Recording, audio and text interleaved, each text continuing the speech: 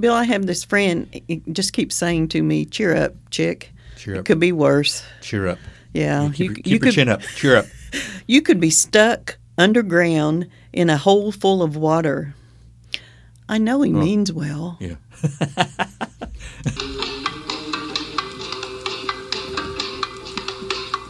But how much water's in that well? That's a question. Stuck underground Stuck in a underground. hole full of water. In the whole. That's how, when wordy friends that you have, that's how they describe things. I've not. You heard mean a well? A wealth of knowledge. That kind of leads into one of my questions. Yes. You already have questions. It's serendipitous. We're only 10 seconds in. It's serendipitous, but I was going to talk about this later in this podcast. Are you starting with the big words too? I'm serendipitous. I was going to ask this later in the podcast, and there's no answer. It's sort of a circle question, but it's like, as I've noticed as a society. Those are called rhetorical, Bill. Rhetorical. Rhetoric. But why is it in a lot of people I know and so forth, when I talk about when I feel like I'm lamentful, or when I feel like that I'm melancholy, or I want to delve into this feeling of like mournfulness, they're always like, oh yeah, but cheer up. It could be worse. What is wrong? What is wrong with feeling a little bit melancholy? What is wrong? It's nothing. It's one of the range of emotions that we have. Right. And why do people say, "Oh, snap out of it, be out of it," move along? Because they themselves don't want to be. Maybe that's probably true. But I have a line in my Pinterest, Lines from My Mind. Lines from My Mind. Lines from My Mind is my Pinterest. Bill Guthrie Pinterest page. There's a lot of lines in that line, let me tell you. And it says, "There is beauty in sorrow." Mm-hmm. And there is. Mm-hmm. I mean, there's no need to just snap out of it, be happy.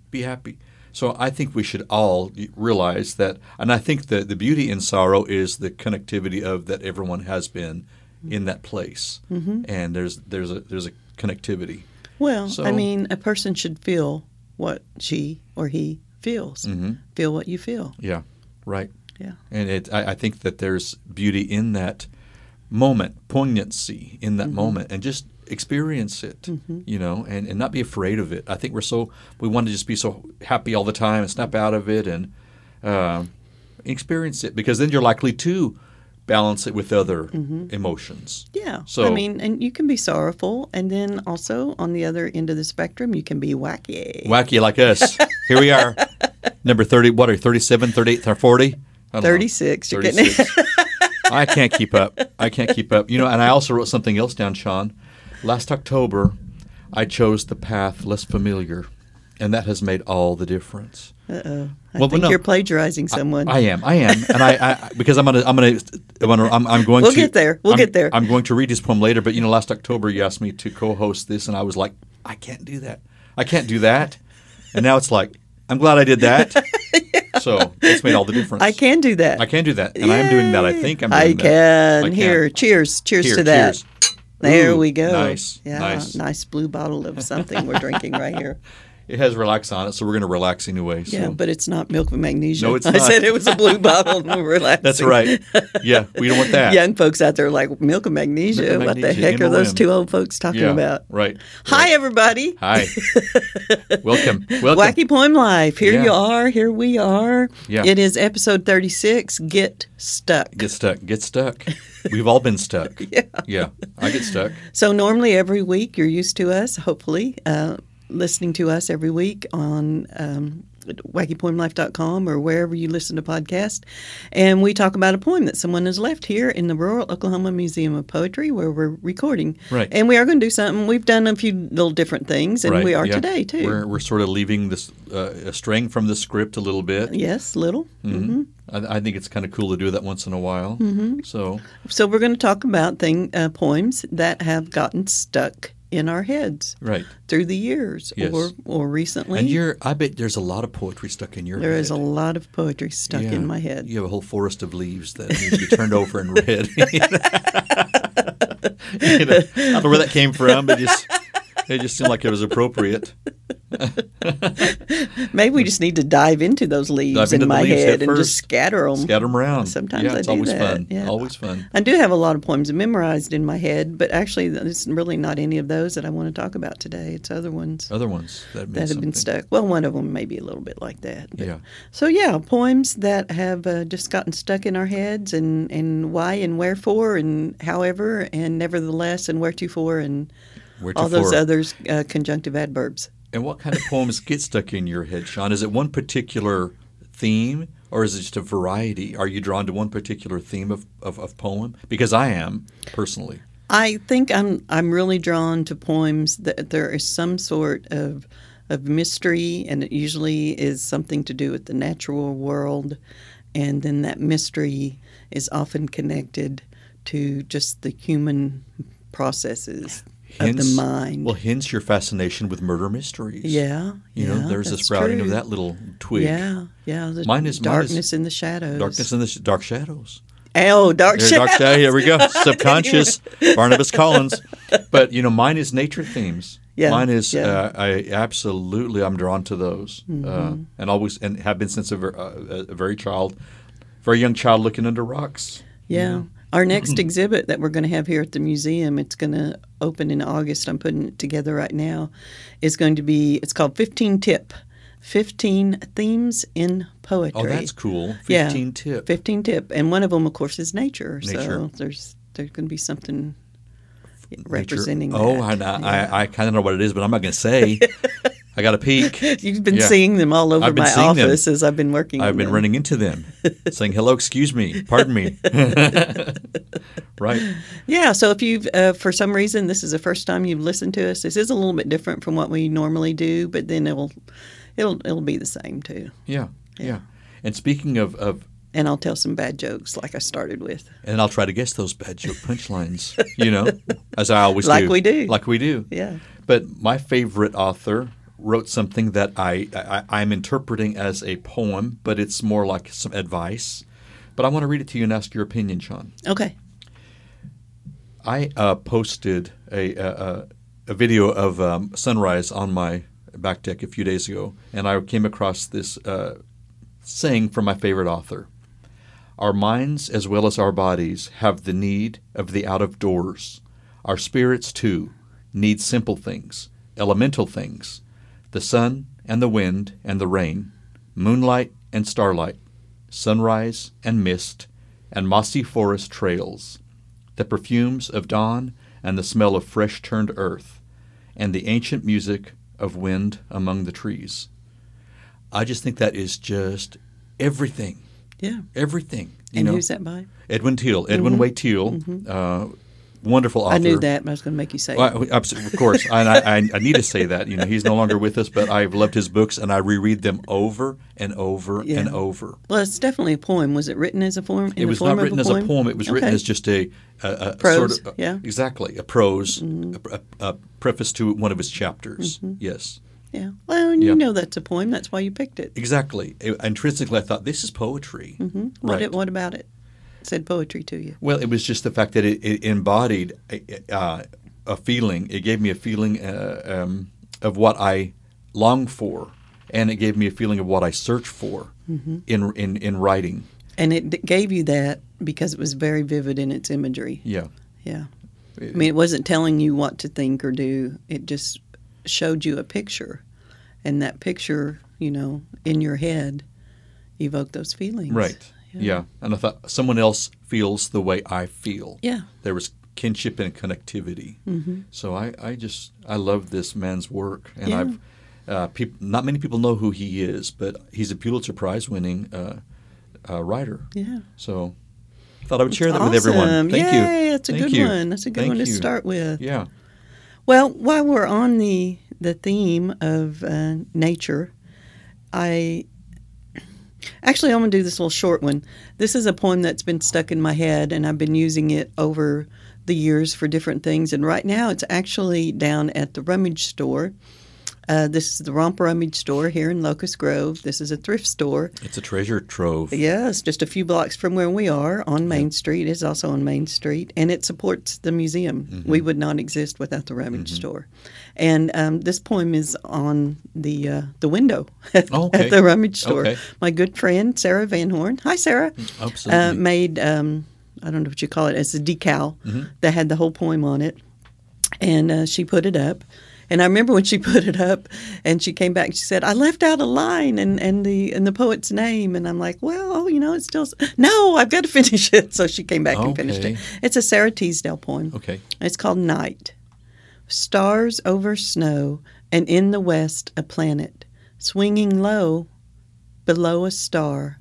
Look for a lovely thing, and you will find it. It is not far. It will never be far. How nice. Yeah. Yeah, it will never be far. There's comfort in that. Yeah. Look for it. It will never be far. Yeah. It reminds me of a lot of times we don't see what's right in front of us. Oh, right. You know? Right. We take for granted. Yeah, or we look at it, but we're not really seeing it. And that's the issue. Because what we see is what we choose to see. Yes. Yeah. Rose-colored glasses syndrome, which I think we did a while back. It's the negative people that I've sometimes had in my life. I don't hang around with them, and there's some that are still around, but I don't hang around with them because they just don't have the ability, or they haven't learned it. And why wouldn't they have learned it by being by me? I don't know, but they osmotically absorbed. They don't look for the lovely thing. Yeah. And it's so important. And just going out at night and looking up at the stars every once in a while. Yeah. Because there are lovely things all around us amidst the horrors, and it's what we choose to see. It's what you concentrate on gets. Yeah. And there's lots of things in the night sky. There's lots of things in the world around us. Yeah, there are. There certainly. And speaking of to that, like I said, on that same vein, the video I posted of it was 65 degrees in the morning a few mornings ago, and it was 5:30 a.m. and the sun was not quite up yet, and there are thousands of frogs down on the river. And I thought, man, yeah, right. I thought, man, they're loud. They're so loud when they all get together in their and concert. Like, y'all are carrying on down. Y'all having some fun down there. But I thought, I'm going to film this. So I got my camera and I filmed it, and I heard my indigos and my other wrens and my birds and this and that. I did a pan around and I stopped, and I thought, and I was looking at the video, and after a day or two, I posted a response to my video because I thought, this is not going to last. It's not going to last. Yeah. And what I wrote was, in the late fall, when the sun is still warm but the leaves have a tinge, when it's been hot and dry for weeks and the only sound is the sound of an occasional cricket or a grasshopper in a dry patch of grass, I suddenly noticed the silence, the absence of the cacophony of sound, and I'll remember mornings like this.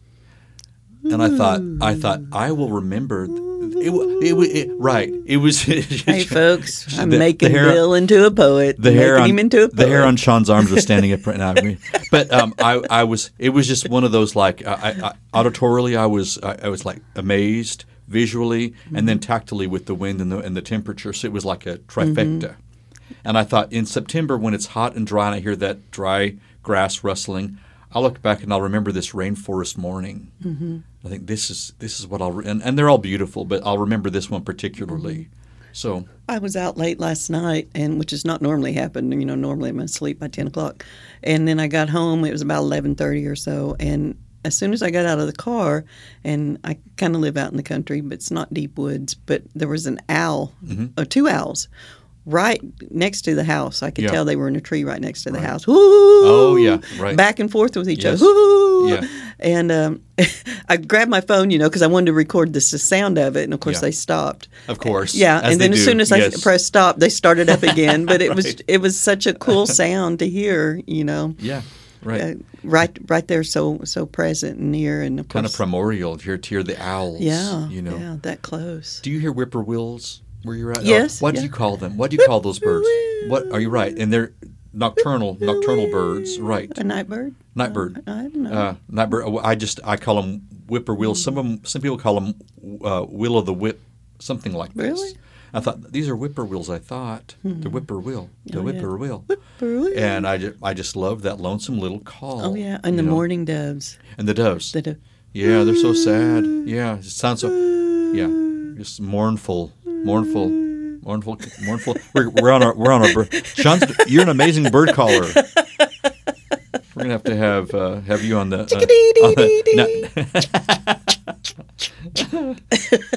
But yeah, I don't very have. much so. I could do a woodpecker, but that would cause some that would problems. hurt your in here. nose. That would hurt your nose, wouldn't it? So anyway, that poem has been stuck in my head for many, many years, and so that's one that I've always used at the rummage store to greet people as they're coming in, because look for a lovely thing. Look for a lovely in thing the thrift store too. Yes. Yeah.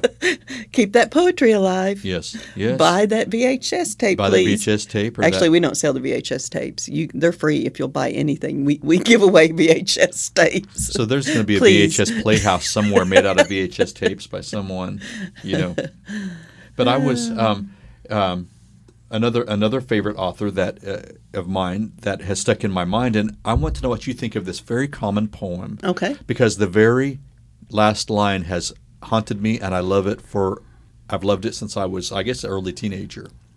So it's by Robert Frost. Oh. And I'll tell the title in a minute, but I will say it.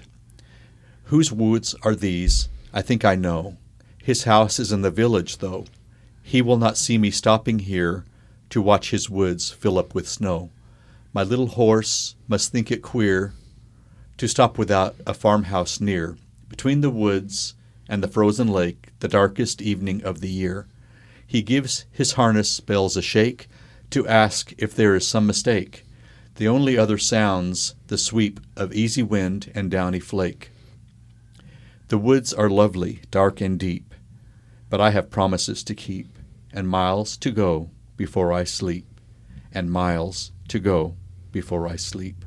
Mm-hmm. I have loved that last forever. Yeah, it's that's just, one I have memorized. Is it? You have that memorized? Yeah. I always think that's one that stuck both of us, hadn't it? Yes, and it doesn't have to be winter. It could be a summer's evening, and I look in the woods, and there will be a sound or an animal that I don't quite recognize, and I think of this poem. The woods are lovely, dark and deep. It And I could season. stand here listening, listen. or I could sit out here and I could watch the shadows move or some little creatures come out. Right. Forever. Yeah. But I have promises we always have promises to keep, don't we? And it's like it pull you away from this moment. Yeah. So I just love that. I've always loved that poem. I remember one of the interpretations of that poem of a lot of his poems was that people thought that he kind of had a death wish in his poems, and that there was always this longing for a darkness and an end to things, to be covered up, to be lost in the oblivion or whatever. So, stopping there at the woods and contemplating, am I going to keep going? Yeah. I have promises to keep and miles to go before I sleep. So, deciding, no, right, I'm going to go on. It's almost like, it's almost similar to his other poem, very similar to his other poem, which I plagiarized, so I need to set it right. Two roads diverged in a wood. Oh, yeah. And I took the one less traveled by, and that has made all the difference. Mm-hmm. And how in life is that so? We were talking about my life choices and yours, and people do have choices, and the choices you make all the difference. Yeah. We hope they're the right ones. Yeah, and we hope we get to keep making them. We hope we do get to keep making them. Oh, please, yes, right. So we're not going off on that topic. As you can, right. That's a cliff. But as you can see, I love Robert Frost. Oh yeah, I do too. Okay. And another one is really short one that's stuck in my head. It's the way a crow shook down on me, the dust of snow from a hemlock tree, has taken my heart from out of its mood and changed some part of a day I had rued. And I remembered that poem, and I thought, people, do you understand? Rude is a very vague term, and it's not rude; it's rude. Rude, R-U-E-D. R-U-E-D. Yeah, correct. Yeah. But just a crow haphazardly shakes a little snow And down that on shook you, him out and of that his- changes your whole mood. Changed it. Like the owls Like the last owls. night whenever I came in. Absolutely. Well, okay, so we're still on nature, so Okay. I want to get to All right. this poem. Okay. Okay, so this is one. It's a little bit longer. It is one that I don't have memorized, but it has haunted me through the years, specifically from around 1985, whenever the book came out that it was in. This is a poem called Haunts. It's by David Baker, who is very much still alive and living and working and writing great poetry. Nice. And you should look him up. And I asked him if I could read the poem, and he was so wonderful. He said, of course. I revised that poem and made it a little bit better, and he published it in a different book. The original book it was in was just called Haunts in 1985, and then in 2019 he put out a book called Swift, New and Selected Poems, and this book and this poem ends the book. He said the poems are in the book in reverse chronological order. Oh, nice. Yeah, Yeah. which is really cool. And then he sent me a copy of the revision, Yeah. so that's the one I'm So going to read. he was very excited So, about this. yeah, Yes. thank you, Uh-huh. Mr. Baker. Right. You all look him up. He has a new book that's out Okay. right now too. There is an epigraph that goes with this, and halfway through the poem, there is an italicized section, and I think, and the point of view changes a little bit, so I think you'll understand where the italics start. But the epigraph, this is Haunts by David Baker. Salt Lake deputy sheriffs have identified a skeleton found above 10,000 feet as that of a hunter reported missing from his home 27 years ago. Salt Lake Tribune. In the bleached bone-white glow of a winter dawn, he has risen, past the old truck road, snowed in, this close to timberline.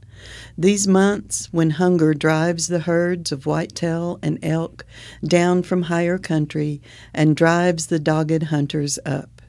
He pauses, hand to trunk, of twisted scrub pine, puffing hard, a ghost of breath shredding in the wind. All this time, and only now, have I seen him, painfully squinting, loaded down like the young hunter he is, shells jammed into pockets like deadly change, brand new boots, lugging a 30-30 broken over his arm and down pointing like a dog on scent. I did not know until now how far he has come, so early, slogging like a pilgrim just to get to Gobbler's Knob, 5,000 feet above the Mormon Valley, whose schools today will be empty, whole families stalking deer.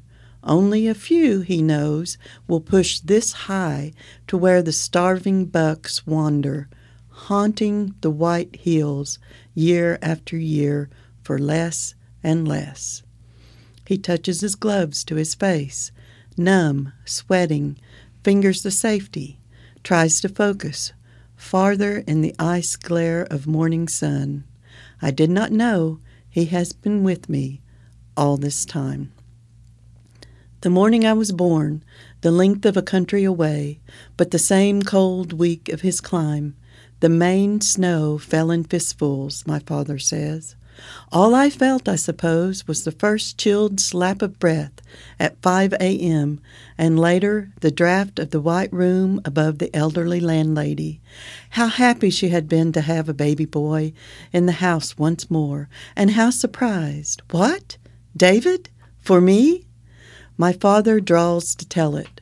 So she smiled to hold the child, wrapped him warm in her thinning quilt, pressing him to her, as if against the cold days of her own small life. The snow packed deeper into the breaking shapes of the firs, and she sang as she rocked him, long and at last to sleep. No one knew then that a hunter had died in Utah. No one knew what happened to the boy until last week when a skeleton was found beneath a stand of scrub pine high up Gobbler's Knob, wallet sodden beneath a generation of pine needles. Gun stock rotten, safety on. I see him now, again, grimly white on the hillside in the bitter afternoon, as the storm swells, sun gone, the wind hounds him and he bends, straining to breathe the high ice crust, though such an echo is plenty to rouse a deer. But no longer does he raise his head in the promise of that distance. He will not go much farther, I can tell now. Soon the snow will whip so hard he will cry out. He will surely stumble, weak-ankled, hurt. Weak-ankled, hurt.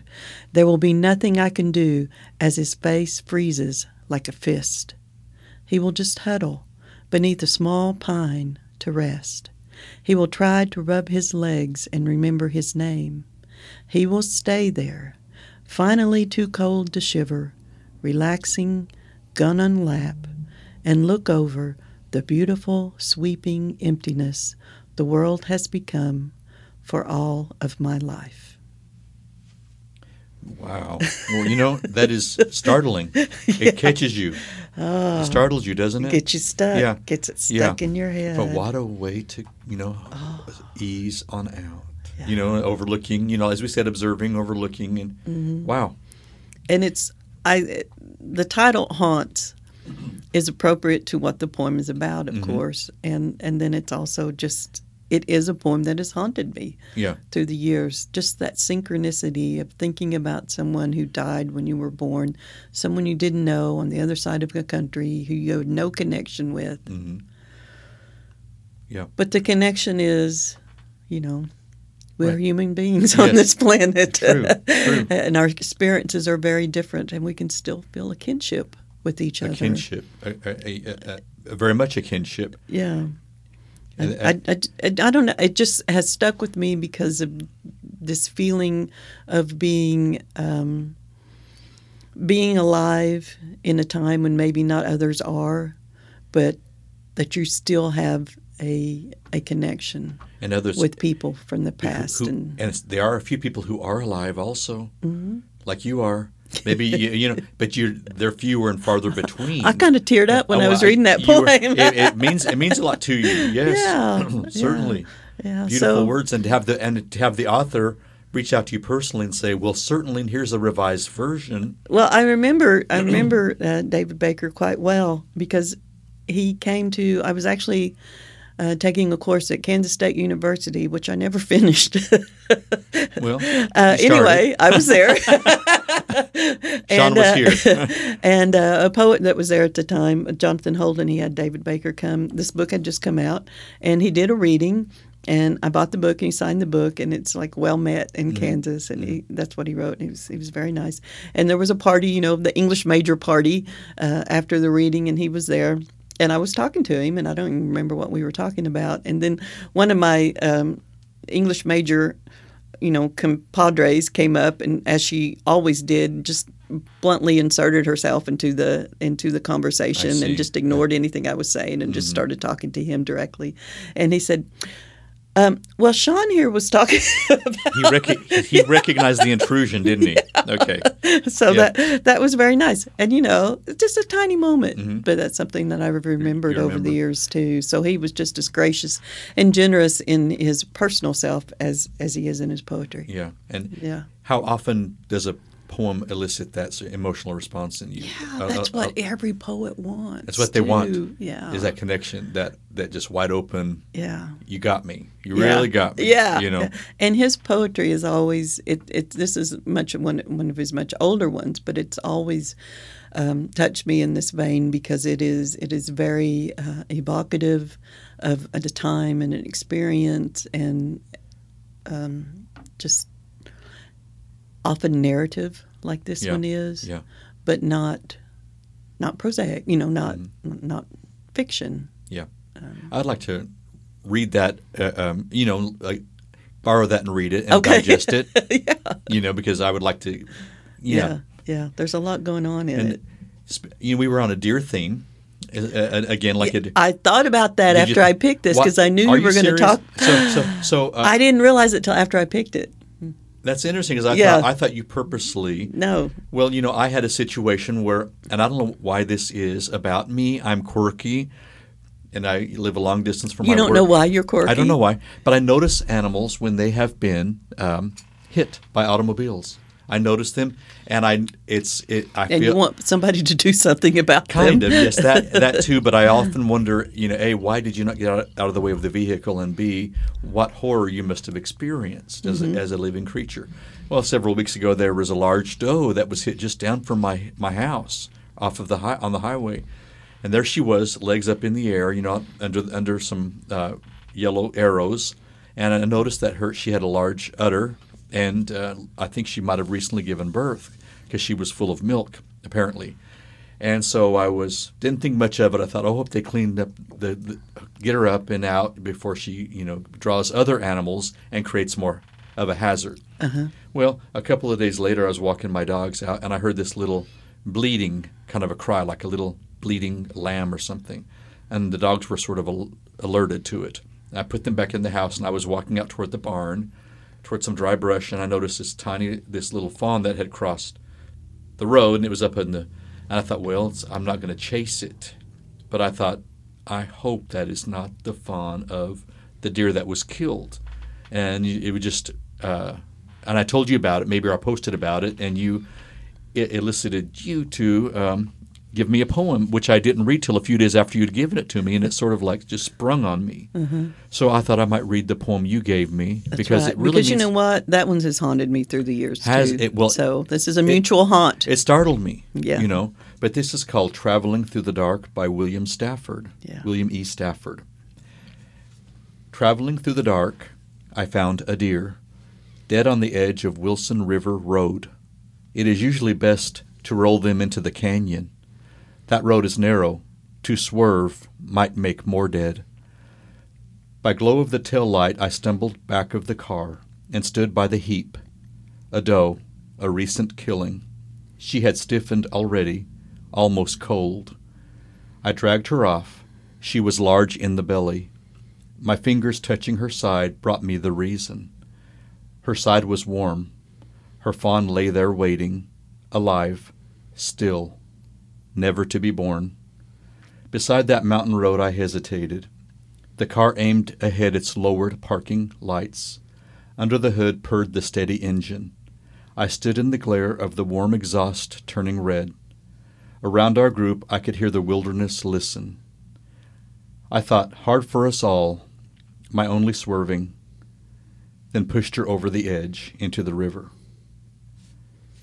Oh, it just really startled me, to think that even though she's dead, there was still life in her, and there's the crossroads. Yeah. There is no choice. Decision to be There made. is no choice, really. Yeah. And fairness is something we humans put on situations, and fair or not, I don't know what fairness is in this situation, but No, because we're traveling through the dark. we're traveling through the dark.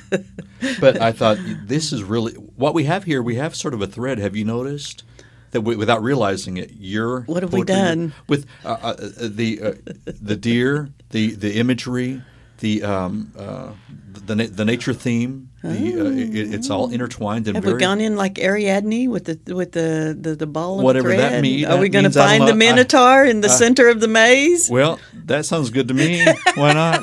The Minotaur kills people. Well, we don't want to find that. I was thinking of a centaur. Centaurs are nicer than minotaurs. Centaurs are half horses. Minotaurs. Gosh, there's so much synchronicity here, Bill. Really? Because another poem, I didn't bring it, but another poem that has been stuck in my head through time is The Centaur by Mae Are Swinson. you serious? I am totally serious. If you all want to read an amazing poem, look up Mae Swinson, The Centaur. Well, we're kind of mentally synchronized here without even knowing it. Is there like a large cloud circling over the museum here as we speak? Well, that poem and actually this one you just read, Traveling Through the Dark by William Stafford, they're very much anthologized, and both of them are usually in like high school textbooks too. So they're fairly well known. But as often, unfortunately, is the case, not much poetry gets shared with students when they get to high school, and I've harped about that in the past. Yeah. And I won't go into that now, but so it's very possible that those had been in books that students had and they never got to read them.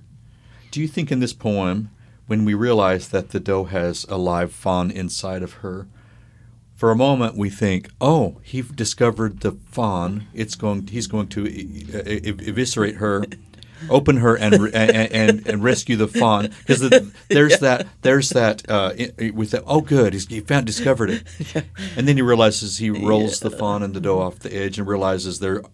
Yes. You realize there is no other viable choice. No, there really is not. Not at all. And like I said, there is beauty in sorrow here. Back to we made a full circle here. So it's beautiful, it's sorrowful, and as humans we apply these terms. And nature doesn't. It's just fact. So is this poem going to haunt you now, even though it's fairly new to you? It will. It will. Every time let me tell you what will happen. Every time I see, tell me. I see many deer that are. I will let you tell me. I see many deer that are hit on the road all year long, to and from work and around. I'm going to think: is there a fawn? Is this deer expecting? I will think of this poem, so that there will be that connection. Yes, so you're correct. Okay. Well, my lover, the online etymology dictionary, did tell me that. I looked up haunt, the word haunt. And it has various definitions that are kind of interesting. It comes from our old friend, the Proto-Indo-European root, chikai, which means to settle, dwell, be home. Be home. Yeah, to be home. There's also other definitions of it. It did mean at one time to have sexual intercourse with. Haunt? Yeah. I don't know that. Yeah, it was Old French. Gives a whole new term to haunted house. Yeah, those old French used it as a second. Well, that's gonna also haunt me, Sean, to be quite honest. And then Shakespeare used haunt in Midsummer's Night's Dream, that poem, as a spirit or a ghost. That was one of the first times it was used as that meaning. In that meaning, yeah. And a place frequently visited. Is a haunt. Right. So this just Mile goes haunting grounds. Yeah. So this just goes along with poems. Poems that are stuck in our heads are haunting us. They frequently come back to us. They're ghosts. They're spirits. Another meaning is a habit or custom. Habit or custom. Place that's frequently visited. Yeah. And beautiful means one thing. Hauntingly beautiful takes it to a new level for me. I use that term. I'm not sure why I use that term so often, but I do. It was hauntingly beautiful, or hauntingly poetic, or hauntingly something. I preface it with that. I'm not sure why. Maybe I just think it sounds cool. Bill, do you know what happened when a piece of toilet paper tried to cross the road? Oh my goodness! Speaking of, I don't know what segue that was. What happened? I feel we need to uplift a bit. What happened when the piece of toilet paper tried to cross the road? Oh, he didn't make it. Do you know why? He didn't make it. I can't imagine. That's a tragedy, but I can't imagine why he didn't make it. He got stuck in the crack. Stuck in the crack. Oh, my gosh. Like that little chihuahua. Like the little chihuahua that woman lost, and all the time it was in her sundress that she was wearing. I had not heard that one. Do you know what you call two birds that are stuck together?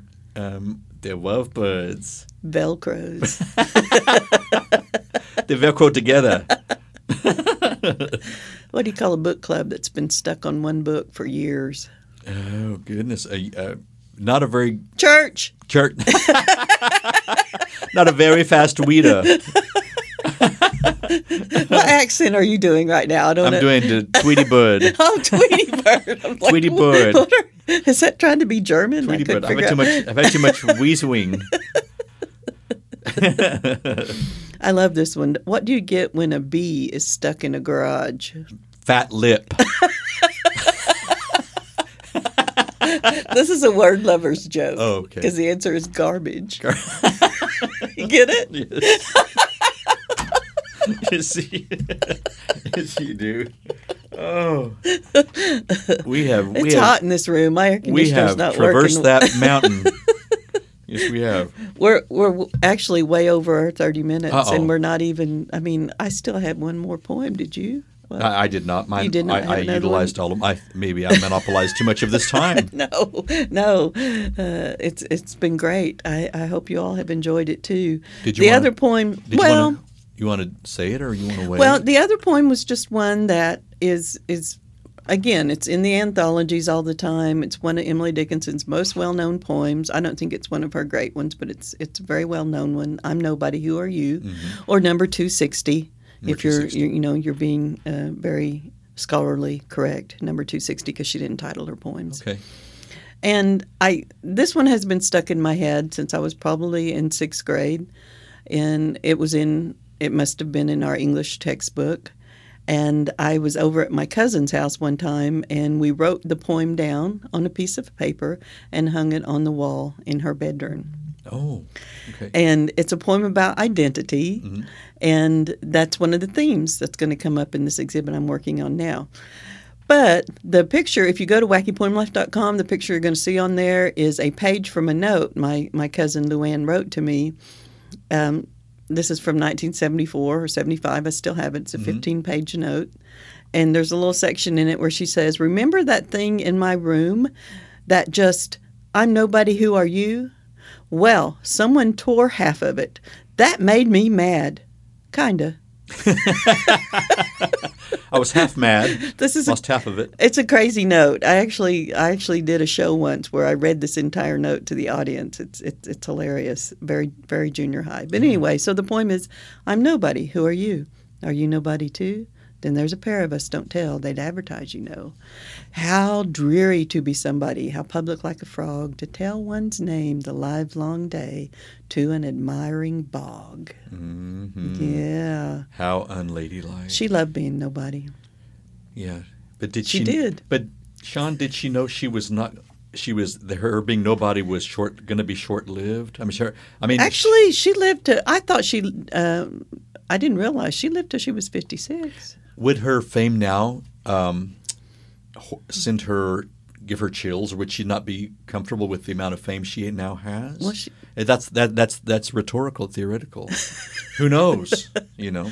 Yeah, she was not known at all in her lifetime. You know, her poems were discovered for the most part afterwards. Van Gogh of poetry. Yeah, you know. Yeah, but she lived a very solitary, but as far as we can tell, a very happy life. Yeah. Too. And happy in her environment. So that's just another one of those haunts, another one of those poems that stuck with me through time. And I think with a lot of people, when they mention Emily Dickinson, that's one of the poems that they really remember.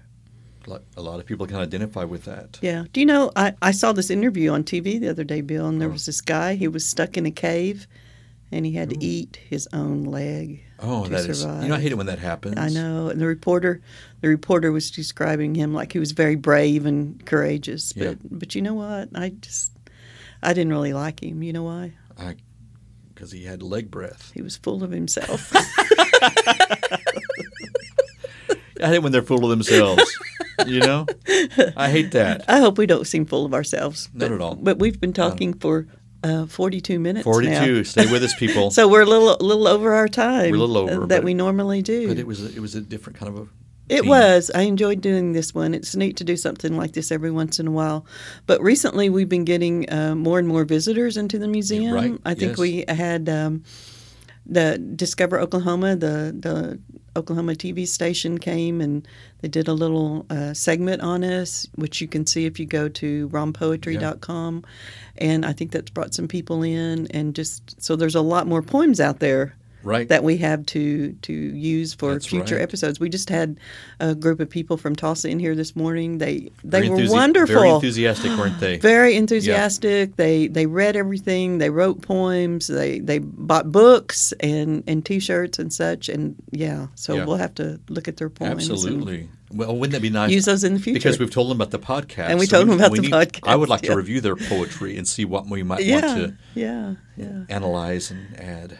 Well, thank you all for listening, and we still would appreciate you all. We did start finally start a page that's just the Wacky Poem Life page on Facebook. If you all would go there and share it and comment. We're trying to get more people to comment on there. Yes. And we'd still love you to go to Apple Podcast and give us a review. Give us a review. We have some good 5-star reviews on there. We'd love to have more. Right. And we appreciate you. Yeah, stay with us and more adventures to come. Stay wacky, more adventures to come. Thanks, everybody.